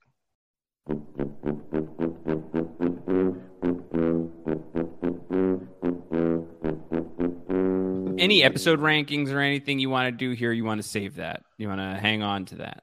We could do that. We don't have to save anything from you. We can. We can How do you do this? Where do you want to? What's the data that you need to input? We do rankings on a 0 to 5 pretty good scale. We do a come with guy, and we do a fucking asshole. Yeah, let's do it. Say fucking asshole on this podcast. Yeah, well, you've done it now twice, so let's keep. I guess we'll keep doing it. If you remember to self-censor, that's awesome. But if you don't, it's a Curb Your Enthusiasm podcast. Yeah, sure. It's the name of the award. So lead us through it. You want us to give from a 0 to 5? Yeah, 0 to 5, pretty good scale. The 5 being the highest. Relative to other episodes of Curb. I would give the mini bar, like, I feel like that's like like I'll go in like increments of 0.5. So like, is a 3.5 too low? I mean, I think like it was a we got to hear you say it. I got to hear you say it. It's a pretty good. That's a solid right. How do you guys do halves? You do. Yeah. We have a divergence. We do a different way. Yeah. Okay. Because I've been on the show, word very quickly, or you can say the first half of the word. Yeah. Your choice. I like the first half of it. Like I feel like it was. I really enjoyed it, but I also enjoyed the first. I'm very easy to please with this show. Like I'm like yes or no with Curb Your Enthusiasm, and I'm like very rarely a no. I think that yes, but I'm being like gun shy of like I don't want to say this is like a transcendent episode. It was the best episode of the season so far, but it's episode 3. Yeah, I think particularly with like late era Curb, it's like very hit or miss. Yeah. I'm pretty. This is normally like a 3.25 out of 5 episode or 3.5. But coming off the heels of last week, they just needed we need a win after a loss. So the fact that this was good and also sets this table better, even though it wasn't just like a table setting episode than the last 2, to me is like it's a season saver. So I give it 4 out of 5. Okay. Yeah, I'm right there with this was bad. We might Josh and I if this episode just had nothing, Josh and I might have had a conversation after. It's like, do we need to cover all that? But, this I think saved it. Like, all right, yeah, we could keep going. Yeah, I'm right. Has to give us a reason to keep watching. Yeah. I'm right there with Keeve. I give this 4 pretties. Pretty good. This is, again, like not an all-time great, not an episode that like you need to tell people like, oh, you got to be watching the season of Curb Your Enthusiasm because season 3 was like an all-timer, but a clear cut above what we've seen so far, and just like a really enjoyable episode beginning to end with like tons of laughs. I think a couple iconic things, like the middling is like a really good concept. Like Elon Gold as like, like the overly Jewish thing, they've done that before, but I thought he pulled it off really well. This is just like a really strong episode of Curb to me. So it's like clearly an above average episode. So I give it a 4. Yep. And it's almost a clean sweep. We're just half a pretty short from Jeff. Excuse me. Yeah. You can call me Jeff. I don't know why I just called you Jeff. Call me whatever you want. from Josh. Yeah. But I think this episode was pretty good. Better than I wonder if there's a Jeff Wiggler out there. Is there let's look. And it's definitely going to be a JEFF. We're not getting like a GEO. The GEO. Yeah. Is there a Jeff Wiggler? No, it just all comes. Oh, there was an Andrew Jeffrey Wiggler. Yeah. He was born in 1965. Yeah, I'm getting a lot of Josh Wiggler. Yeah, there's a lot of so I apologize to Jeff Wiggler if you're out there for I buried you on Google.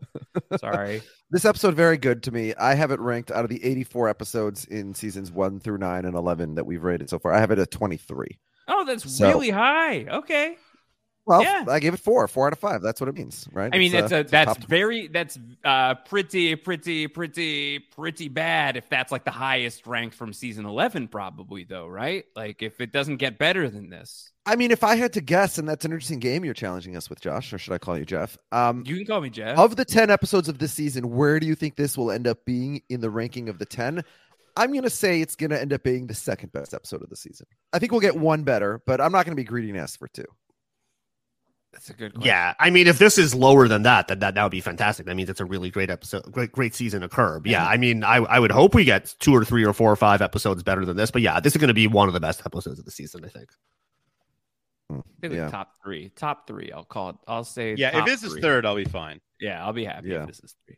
Oh, come on, be a come with guy. All right, come with guy. Yeah, I'll go first. I'm going to say that my come with gal is Maria Sofia. I didn't love her in episode 1, but again, just the discs in this episode, whether they're hers or on the page, or she's just all over the place in shocking and hilarious directions. The physical fight that she gets into with Cheryl and then the Ted appearance is. I'm trying to think of like a fist fight in a movie or a show that has like shocked me more. The only one I can think of is in the original Borat movie in like 2007 or whatever. And I saw it at a premiere. So it was a completely packed theater. And when they did like the naked wrestling in the hotel, I like couldn't breathe. I was laughing so hard. Mm-hmm. And this was, not that level. Also, hopefully I'm slightly more mature than I was 14 years ago. Not much. But to me, like she's dynamite. She's like throwing 103 miles an hour and wild, but effectively wild. You don't know what she's going to do next. Yeah. Yeah. It hasn't been since Chet Shirt since we saw Ted Danson down on the floor like that. Yes. It's been a long time. That's a good callback. Who's your come with guy, Av? Yeah, I agree with Alex. It's got to be Maria Sofia. She just like the physical comedy, the fierceness that which she approaches, the attempt to get her jacket back. You just got to respect that. I mean, she yells out "Eat them latkes" at one point. I mean, just like she just wins the episode right there if she had done nothing else. Yeah. I like how she did research on Jews, and she said that I grimaced. I'm like, oh, here comes some anti-Semitism, and all she said is that we use our hands a lot, which we do. I've been reading up on the Jews. Yeah. Yeah, the gesticulation is not necessarily off base. Like, I feel that. Like, that's definitely me. Keith, who's your come with, guy or gal? Yeah, I think it has to be Maria Sofia. I'll say this. I thought Cheryl Hines had one of her better episodes in years. I thought she was really good. I'm leaning Cheryl because, like, at first it's just, it's another client, right? But, like, she goes for a second round with Maria Sofia. Mm-hmm. Like, that's commitment. Like, this is like a good teacher. She's like not ready to just abandon her student. She says take 5 and come back. We talked about like real come with in this episode. Yes, we talked about like giving her storylines that aren't just about like will they or won't they or her new boyfriend. And this is a perfect storyline they picked. They did a good job. I thought so. Well, again, they need to find some reason to get her in the show because, it can't just be will they or won't they anymore. It doesn't, as Av and I were saying, the reason that you become an acting coach is because, you sort of failed out of acting, but you didn't take, you did sign a prenup or you don't have, $250 million. So I don't know why she needs to be an acting coach, but she wants to, and more power to her. Well, I mean, people want to work. It's not just, but that was a funny thing also, where Larry has like a moment of fury when he realizes like, oh, stage 4 woman is the one who told you not to take the prenup. But then there's it's even like better. Jeff's reaction when Susie talks about how they stayed together. Because you think like Larry's gonna be mad because like Susie's the bane of his existence, but then they like pan to Jeff, and you realize like, oh, that ruined his life. That's so funny. Are they gonna split up again this season? Like I think they like teasing that. They had the random abortion thing last week. Yeah, well Jeff recently got divorced in real life, and Curb sometimes tries to imitate real life. So maybe. I really hope not. I really like. I don't think that this is a fragile ecosystem. Like we have survived the Larry and Cheryl divorce. I don't know that we should go through Jeff and Susie's divorce. I think it is their horrible marriage is such a central character on the show. That I would be pretty broken up about their breakup. I'm rooting against that. Thumbs down. Hard pass. Yeah, I don't think. Look, he survived. He didn't get divorced in the episode when everybody got divorced, right? When Funkman got divorced and when LD got divorced. So I think he missed the boat. Divorces are no longer in. I think that's done. You're a fucking asshole. That's what you are. What's this last one? The F Yourself Award? What is this? This is the F and A-hole. It's just like the worst person of the episode. I'm gonna go with Cousin Andy here. Like he can't handle the middle. I mean, just like his presence on screen is just like very depressing and pathetic. And like he has to like go to Larry to like grovel to like, hey, would you want to come to our house for a dinner party and serve as the middle to like kind of like make our dinner party work? I mean, like you just like you're the F and A hole of the episode if that's what you're doing. I feel like it's Jeff. To not to throw myself under the bus, but like to like be on like to like have the idea of like pretending that you have like stage 4 terminal cancer, and like to come up with that idea to like get out of this pickle is pretty shitty on one on the first level, but to be the one to act it out, and also to do like a kind of sloppy job about it at first with this like, I like a waffle with my breakfast burrito stuff, which is just like alien talk. Like I feel like this was bad from Jeff. Just a lack of options. I think Jeff gets it from me. Oh yeah, Jeff obviously has been the fucking asshole many times before. Yes. I will note this is the second time that Av has nominated Cousin Andy in the Black Swan. Well, I mean, Cousin Andy, like if we never saw him again, it would be too soon. Yeah, it's true. Akiva, who is your effing a-hole? Yeah, I mean, like Maria Sophia is like basically evil. She's so funny, but she's basically an evil character. But yeah, I think it has to go to Jeff this week. Oh, wow. He pretended to be a stage 4 person just to trick a guy into ruining his business to lose his daughter a job that he has gotten for her. No, but you guys think it was Jeff's idea? I think it was Larry's idea. Oh yeah, it was Larry's idea. That is true. But it's hard to give to Larry every week, and Jeff is the one acting this out. Yeah. So last week Jeff cheated on his wife and had someone get an abortion, but this week he was worse. Yeah. I mean, he's pretty bad last week too. But Jeff is usually pretty terrible. And that's like part of the. But that's why our expectation, like, in order for him to be it, or Larry, or one of those people, they really have to meet it. Wait, did you say who you wanted, Josh? You said Jeff. Yeah, also, Jeff. Right? Jeff's where I'm All right, I'm going to do something that I don't know if I've ever done before. If I have, maybe it's only once or twice. I could check my records later. I'm going to give both awards to the same person, Maria Sophia. Why? What did she do? She started. I mean, she physically fought Cheryl. She attacked. She punched our mom. An American hero who's an old man. Yeah, she punched our mom. She attacked. I mean, she's a complete psychopath. Again, it's amazing. Yeah. But like in the context of the show, although I think Cheryl actually, we have a listener, Jared, who always nominates Cheryl no matter what she does. She tried to sink Larry's show, is our theory, right? By sending that tape into Hulu. So that's kind of a dick move by Cheryl. Although justified considering that Larry sent this crazy person to his house to attack her. But to me, it's Maria Sophia. She's both the comic gal and the effing a-hole of the episode. Yeah, I think that works. All right, let's call it here. That was a pretty good podcast, I thought. I think so. Only two pretties? Don't you do the thing where I do 3? You did 3. You did 3. I think I did. Alex can't. Alex doesn't know to count. I give it a 3. I give it three pretties. This is pretty good. I'll take it. I thought that was fine. Give the plugs again. Where are people finding you? Give the Twitters, give the podcast plugs, shout it all out from the rooftops. Yeah, so we're pretty good. That's 3 pretties, 1 good. Drop the 3, add the 1. Yes. You can find us on Anchor, on Spotify, on Apple, on all the other podcast platforms. You can find us on Twitter at, I don't even know what we are on Twitter. What are we? Pretty Good Curb Pod or something? I don't know. Just Google pretty good Curb Pod. I'm at A. Sinensky. What are you at? You're at Hester99. Yeah. You could email us with any questions, feedback, comments, criticisms at curbpostman@gmail.com. And we'll read your comments on the podcast no matter what you say. We're obligated by the bylaws of the podcast. You read everything that comes your way? Yeah, well, we don't get that as many as many emails as some other podcasts, but yeah, we read everything. We get fewer than you'd think.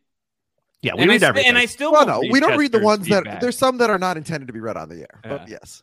Yeah, so we won't read it against your will on the air. Yeah.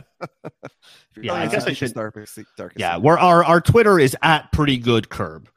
Subscribe to the Pretty Good podcast and be a part of half of the Curb Your Enthusiasm podcast audiences. Yeah. True. And you got 80 plus episodes to catch up on if you're so inclined. Do you remember which episode, Josh? Which episode were you on? Oh God, I don't remember. Was it something? Was it the Weatherman? No, it was the Carpool Lane. The Carpool Lane. I don't remember what episode because of Hurley. With Hurley was on there. Keeve was on the dog sniffing corpse. Season 3, episode 7. Yes. Right. Yes. That makes sense. Yeah. And then you hang up on people during the podcast. Isn't that like the bit? No, I don't think we've done that. Didn't you hang up on me or something like that? No, I don't think so. You think of Rob with Randy? No. I don't know. There's like something where like Chester, you guys do a bit? line and then the podcast is done. No. No. Yeah.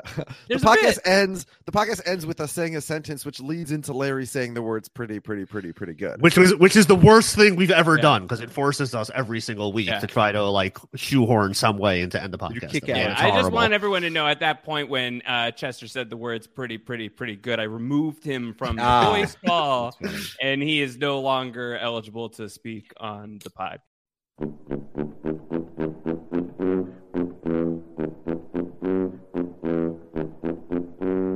All right, so that was a lot of fun. The one segment that we I don't think we did explicitly with Josh and Akiva, although of course we mentioned Patton Oswalt's role. Would you stop with the Ted dance? Who's he? He's somebody. What about me? You're nobody. Why him? Why not me? He's good. You're not. I'm better than him. You're worse. Much worse. Our only celebrity cameo of a new appearing celebrity in this episode is Patton Oswalt, who of course plays a character, not himself. We discussed that with them already. So I think it's time for us to jump right into the Postman. Yeah, let's go to the Postman. Postman! Postman, come here! Tell the neighborhood! What a shanda, Larry! Larry David! Not only are you a lousy Jew, but you're a lousy human being! He screws the wife of a man in a wheelchair! A shanda! Maybe you should have given me some candy. You're a lousy Jew! First up this week, we have Josh Schmitz, who says, "Hello, gentlemen. Just an okay episode again this week. I did enjoy the dinner scene, but probably would have found it funnier if it wasn't featured so prominently in the preseason trailer. Come with guy is Cheryl, who does Larry the favor of hilariously teaching Maria Sophia the acting. The fucking asshole is Jeff, who sinks to Nulo, lying that he has stage 4 cancer. And Josh gives the episode 2.5 pretties out of 5. Next up, quite a low ranking. Yeah, next up is Jim Crumley. Now, should we mention here? So I watched this with a bunch of my friends, and some of them rated the episode, and I sent you their ratings, and they were pretty low. You were disappointed in them. Yeah, well, 2 of them were low. We got rankings from 80 Sutton, who gave it a 2.5, from Amir Bednarsh, who gave it a 2, and from Jonas Sobin, who gave it a 4. Mm-hmm. Okay. And then now we go to the great Jim Crumley, who says the minibar continues the string of just okay episodes to start the season. The dinner party was fine, but much like the rest of the season, it felt like well-trodden ground. 2 pretties out of 5. Come with guy is Cheryl for trying way too hard with a hopeless cause as the acting coach, and the fucking asshole is the head of Hulu, Elon Gold.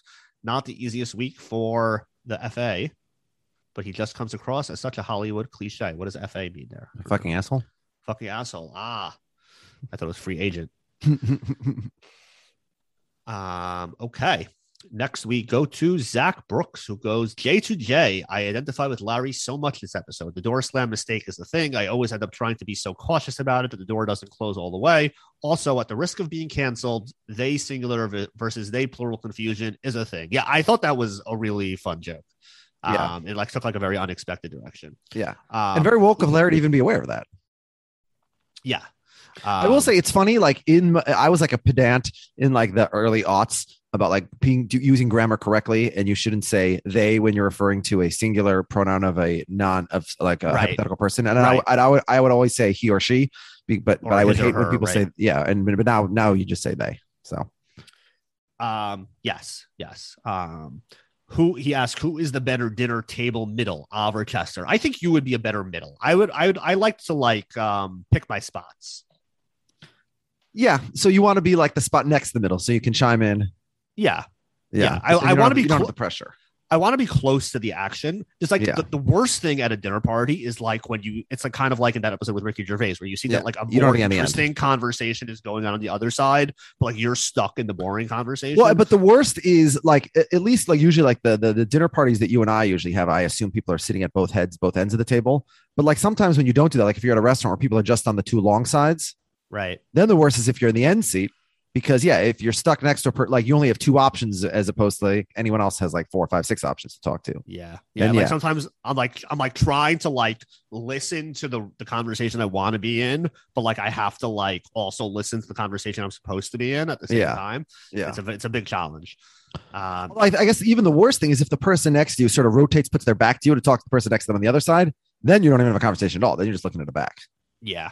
That's worst case scenario. So what's interesting is that about the whole like dynamic of the seating is that the irony to me is that you actually have a lot more control over your seating when you're a guest than when you're the host, because at least in my meals, like when I'm the host, like I always sit in the same spot at the head, and like we don't do assigned seating. So like we just like tell everyone like sit wherever you want. And then I'm just like totally at the whim at who decides to sit next to me. But you never like switch seats during the course of the meal. So, like, eventually our meals always devolve into men and women. Yeah, or so people are clearing the table. You go sit in someone else's seat and go chat or whatever. Either, the men will go sit, like, in the living room with the couches. The women will sit at the table or vice versa. Like, that's always how it ends up. And, like, I've actually been to meals where, like, someone at the outset will just declare, like, let's not kid ourselves. Well, men will sit with the men and the women will sit with the women. Like, why are we wasting time here? Do you have any couple friends who you guys are friends with who you're closer with the wife or your wife is closer with the husband? We have some of those. I wouldn't say closer then, but definitely more interested in talking to. Well, that for sure. Yeah. For sure. There's a lot of boring men out there. Yeah. I wouldn't say that like I have any current relationships where like I'm better friends with the wife than the husband. I mean, certainly not to the point where like I'm ever like hanging out independently with the wife. So like I don't even know how else to gauge that. Like at this point. No, I have some of those, and it's a little weird because, like, like you feel like sort of based on like social norms, you're expected to be friends with the husband, but like, I got nothing to say to you. I'm here for your wife. Yeah. He also asked whether we prefer black or green olives. I'll go with green, although not a strong preference. I like them both, but don't love either. So I think that the green olive is like objectively like it's the olivier olive, right? Yeah, I agree with that. Yeah. So a black olive could be tasteless often. Yeah, I spent most of my life not eating green olives because I just thought I didn't like them. And then I started eating them like, in the last few years. And I was like, oh, these are very good. Why did I not always eat them? Yeah, olives are good. He says some funny stuff, but a lot of illogical, like hot dog excuse. The episode didn't come together very well at the end. And he gives the episode a 3.0. But wait, then he says, also, this episode was much better than last week. So I have to retroactively reduce last week from 3 to 2.5. Are you going to go into the standings and update that as well?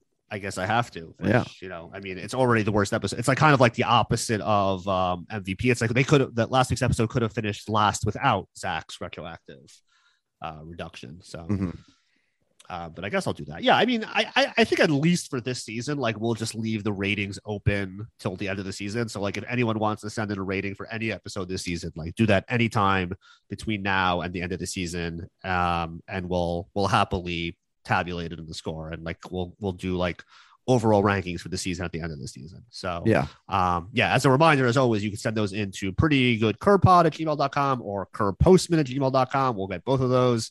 If you want to send in anything, questions, comments, criticisms, accusations, and like you don't have to write a whole thing. You just send in like, my rating for the episode is expertise. That's fine.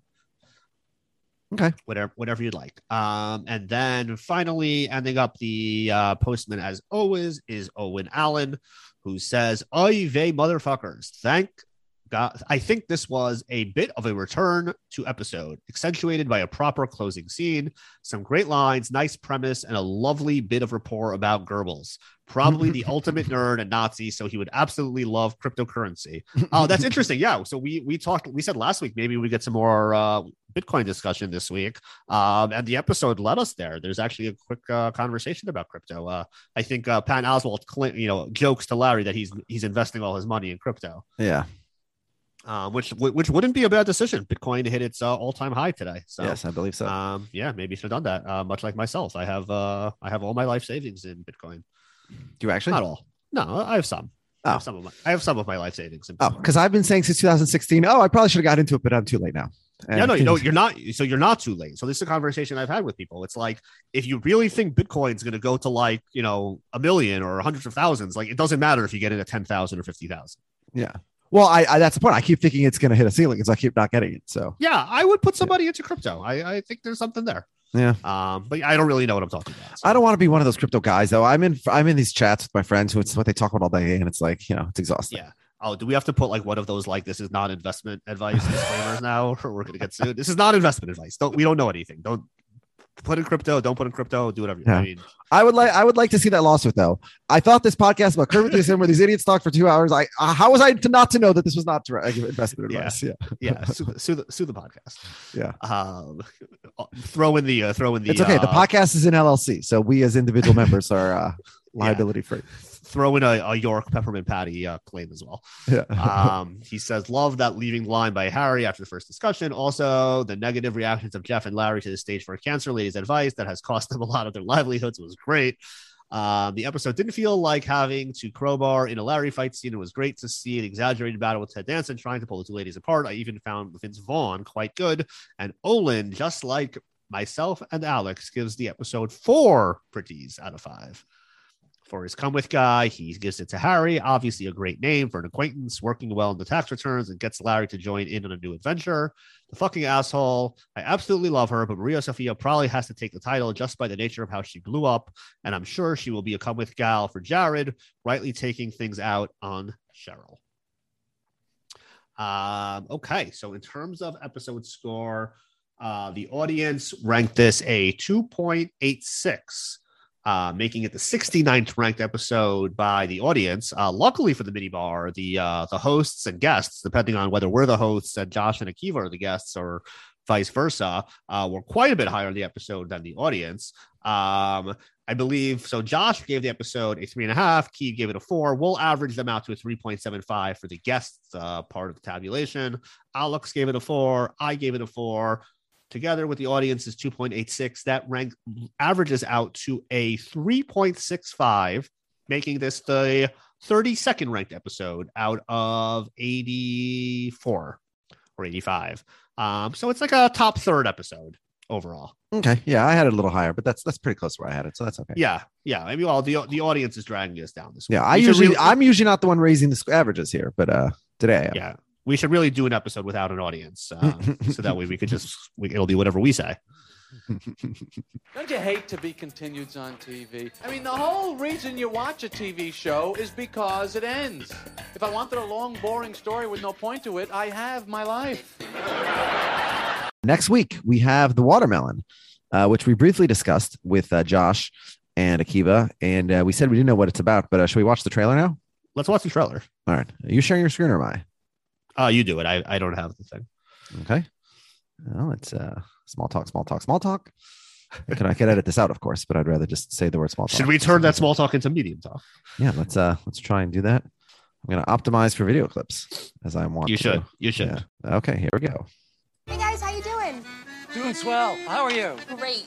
Cannot complain. It's so beautiful out. Oh, gorgeous day. Yeah? You got any fun plans for today? Thinking about having my leg amputated. Oh, well, Now, I'm going to pause for a second.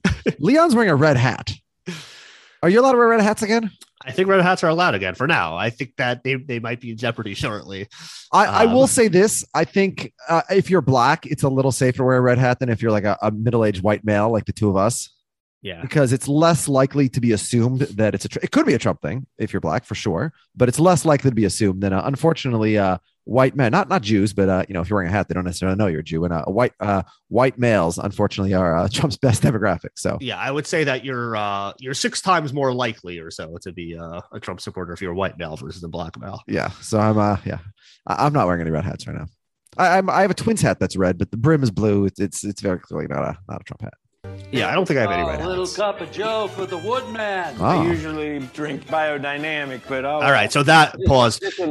Yeah. So that answers our preseason question. I'm guessing that Woody Harrelson, when he says he's the Woodman, is he's playing himself, not a different character known as the Woodman. Wait, did we discuss Woody Harrelson in the preseason? We both thought that he would be playing a character because we thought that would just he would want to play like some crazy zany guy. Oh, okay, yeah. Well, maybe he's playing a guy named the Woodman who seems very similar to Woody Harrelson's stereotype. But so so do we think that Ted Danson will be in this episode? Will we have like a Cheers reunion of sorts? Oh yeah, because in the world of Curb, obviously Cheers exists. So yeah. Well, let's find out. Biodynamic, bro. I don't know if it's biodynamic, but it's definitely dynamic. Do you not have any kind of feeling of spirituality, an inkling, or what? So it looks like Larry and Cheryl, Larry and the romance is over. Their teamwork is. We got some Woodman, so that's exciting. Yeah, and beyond that, we know very little. He's going grocery shopping with Leon again. And yeah, that's about all the information we have right now. Yeah, so it looks like last time we got a bunch of snacks. This time, we'll buy a watermelon at the supermarket, or we don't really. The trailer doesn't really give us any hints as to the titular watermelon, which is better, honestly. Yeah. This isn't. I don't think they call this a trailer. I think they call it a teaser. It's meant to tease. Teaser, right? And I'm sufficiently teased. I feel quite teased. Yeah, I mean, I don't know if we're gonna have any guests or crossover episodes next week, but either way, I think we do have a guest next week, don't we? No, we don't. Oh, okay. Yeah, we thought we might have a guest, but we moved that possible guest, I think, to episode 8. Okay. All right. Well, maybe we'll have a guest. We have a couple other guests. We have a guest in particular who often says they want to be a guest, but then they say they don't want to be a guest. So maybe that person will be a guest at some point. Okay. Remains to be seen. Yeah. So I think next week's episode will be pretty good.